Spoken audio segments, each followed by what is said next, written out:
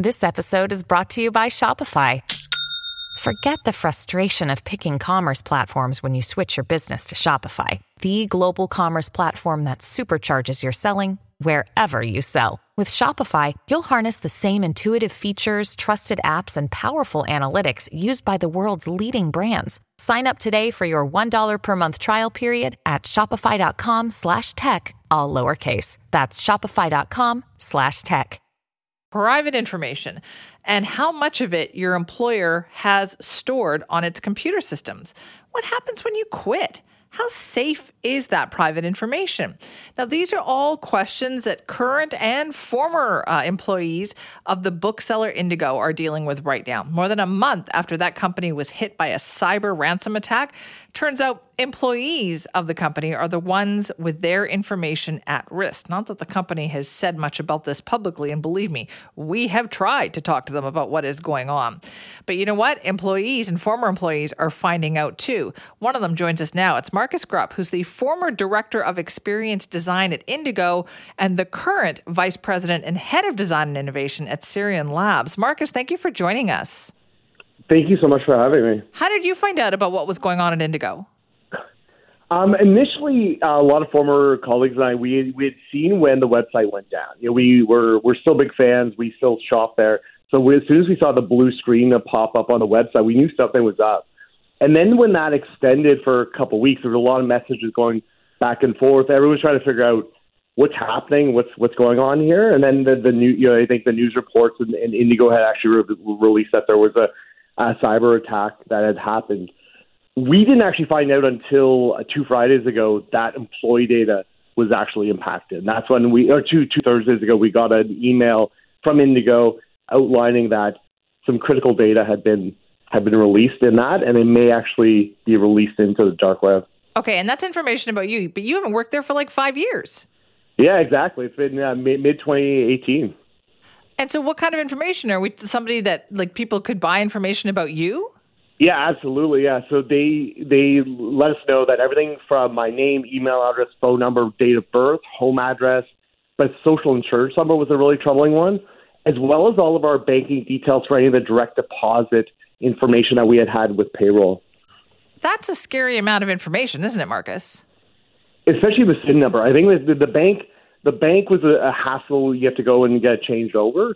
But the SIN number is the one that there's just nothing. And as you know, myself and other employees were digging into it, there is really no way to protect that once that's out there. And so what kind of questions did you have then after hearing about this? There's a lot. I think initially it was confusing. It was confusing because 5 years on, why is this information still there? Then there was a question what are the actual laws? What are the rules for retaining data? And I think as we started digging into it, myself and other colleagues, or former colleagues, we saw that there really aren't any real standards across Canada. It varies from province to province. In Ontario, certain data is 3 to 5 years, depending on what the data is.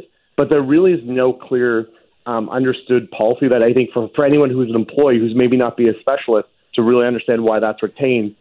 And then also, realizing, we focus a lot on customer privacy, customer data privacy, which is important. It almost begs the question, what's this, are we doing the same amount of security? Are we focusing on the same amount of compliance for employee data? Because it's actually maybe even more troubling if your SIN number's out there, something which would likely not be in your customer file. Yeah, I was thinking, I've never thought about that, about companies that I used to work for. What did they do with all my information? Are there any rules about this? There aren't real, there are retention rules around what needs to be kept, but it's really murky. And to be honest, I'm not an expert, but even from the digging I've been doing the last 10 days or so, there really aren't any standards around what needs to be compliant with. So what's the quality of the security system, the systems are in place to actually house that data? What's the controls on those systems so not everyone has access? What are the retention rules? When is that data purged? How's that purged? Is it a permanent purge? How's that done? So there really isn't a whole lot of clarity on what that actually is. What do you think we should be doing with this kind of information? I think there's a couple of things. I think one, the first and foremost thing, from my perspective, guiding principle would be very much treating that employee data to the same standards as customer data. I think we know that there's lots of rules in place for customer data. Let's have the same for employee data. I think the other thing is when you actually leave your employer, there should actually be an offboarding checklist. Say, hey, just full transparency. We are retaining the following information. It'll be retained for a certain amount of period. And then after that period, here's how you'll know we'll have actually gotten rid of that data. So that at least if there is data that needs to be kept from a regulatory or from a legal perspective, that you actually have that transparency. Because like you said earlier, we have no idea what other employers are employers have kept in the past as well. The one thing we've noticed as well, in the Indigo example, but it raises a bigger question for all employers, are current and former employees should actually be treated the same after a data breach, right? We've seen certain communications gone out to Indigo current employees that hasn't gone to former employees. But I think since everyone's data has been affected, both sets of employees should be treated the same. And I think one of the things I've noticed through all this, and speaking to a lot of colleagues who really struggled with the mental toll of this, we need to actually put the mental health support in place. Credit monitoring that Indigo's offered up, that's a starting point, but that's not enough. The mental toll that's taken in the last 10 days for a lot of individuals, there needs to be some paid mental health support that's in place, and that's for all employers going forward. Did you get an apology? No, we haven't heard anything beyond that. It's one email is all we've received so far. No other communications. Wow. Have you heard from other Indigo employees? Yeah, there's been everything from employees who were there for 15 years who were affected, 20 years, and employees who worked there for 2 or 3 weeks over Christmas 3 years ago. So you've got employees who did a quick stint over a holiday period, worked in a store, and are now dealing with this the same way as employees who might have been there for a decade. Wow. Do you think it's fair then to ask an employer or a potential employer, like if you're the person applying for the job, hey, what do you do with my information? I think it's a great question. I think it actually begs that question. I think current employees should probably ask their employees, like, hey, can you tell me where this data is stored and how you're protecting it? And I think if you're going in the interview process as well, that would be something, if you have a little bit of leverage in the interview process, to ask that question. Because it's something you'd want to expect. I think, we talk a lot about like great workplaces, and we have all these awards about great workplaces. I think increasingly as we start to see these cyber attacks take place, especially on employee data, I think you almost want to have like ratings for their standards across some of these awards around top employers and top workplaces. Actually take your personal data into account as well. I think people would be surprised, Marcus, to find out what you pointed out, and that is the rules are different about customer data versus employee data. I think people would really be surprised by that. And the other thing that's shocking is across provinces, it's also different between federally regulated companies and provincially regulated companies. Indigo is an Ontario corporation, so again, rules are very different at the the federally regulated level. It's a bit of a hodgepodge. I think Canadians probably Canadian employees would probably expect to have some sort of standard that's global, that's across the board, that they know that, okay, I know exactly what data is being stored, how it's being stored, and then what my rights are around that data, and actually then the destruction or the removal of that data. Well, now that you've all been with this and having to deal with this situation, Marcus, do you have any advice for people?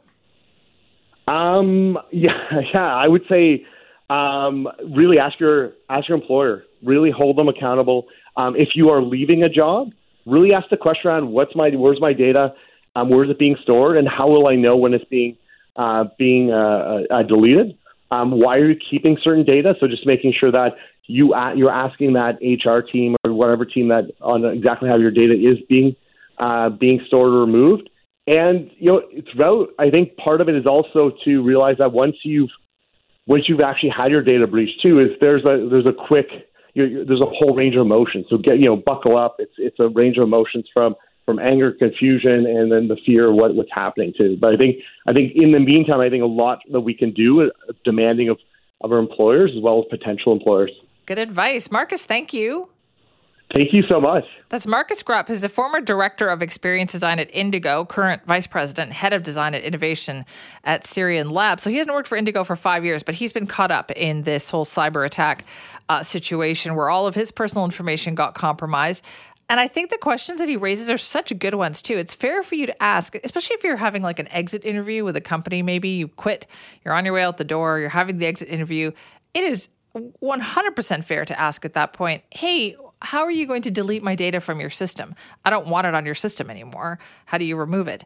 And maybe those are questions that we all need to ask of our employers too. If you want to weigh in, simi@cknw.com. Hi, it's Shauna, and I might be a bad parent because my kids think French fries are vegetables. Hey, it's Ryan, and I might be a bad parent because I went out for wings when my wife was in the hospital after giving birth. Johnny here. I might be a bad parent because in my house, the tooth fairy gives pocket change. But we're not alone. Len emailed us and said his 6-year-old daughter's Tarzan moment going from love seat to lazy boy by curtains made him more proud than any dance recital. And Andy left his 2-year-old at the rink. All right, guys, I'm sure we're not alone. Like Andy's kid.